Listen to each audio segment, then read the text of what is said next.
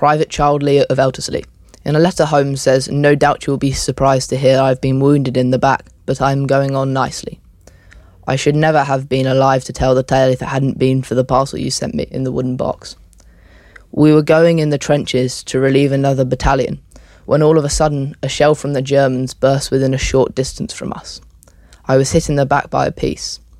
I'd got the wooden box tied on my back, and it was smashed to pieces, and all the contents. The tin with the OXO cubes was bent in all shapes. I have only the parcel to thank for my life. I happened to have sent Nick's boy this afternoon at the dressing station.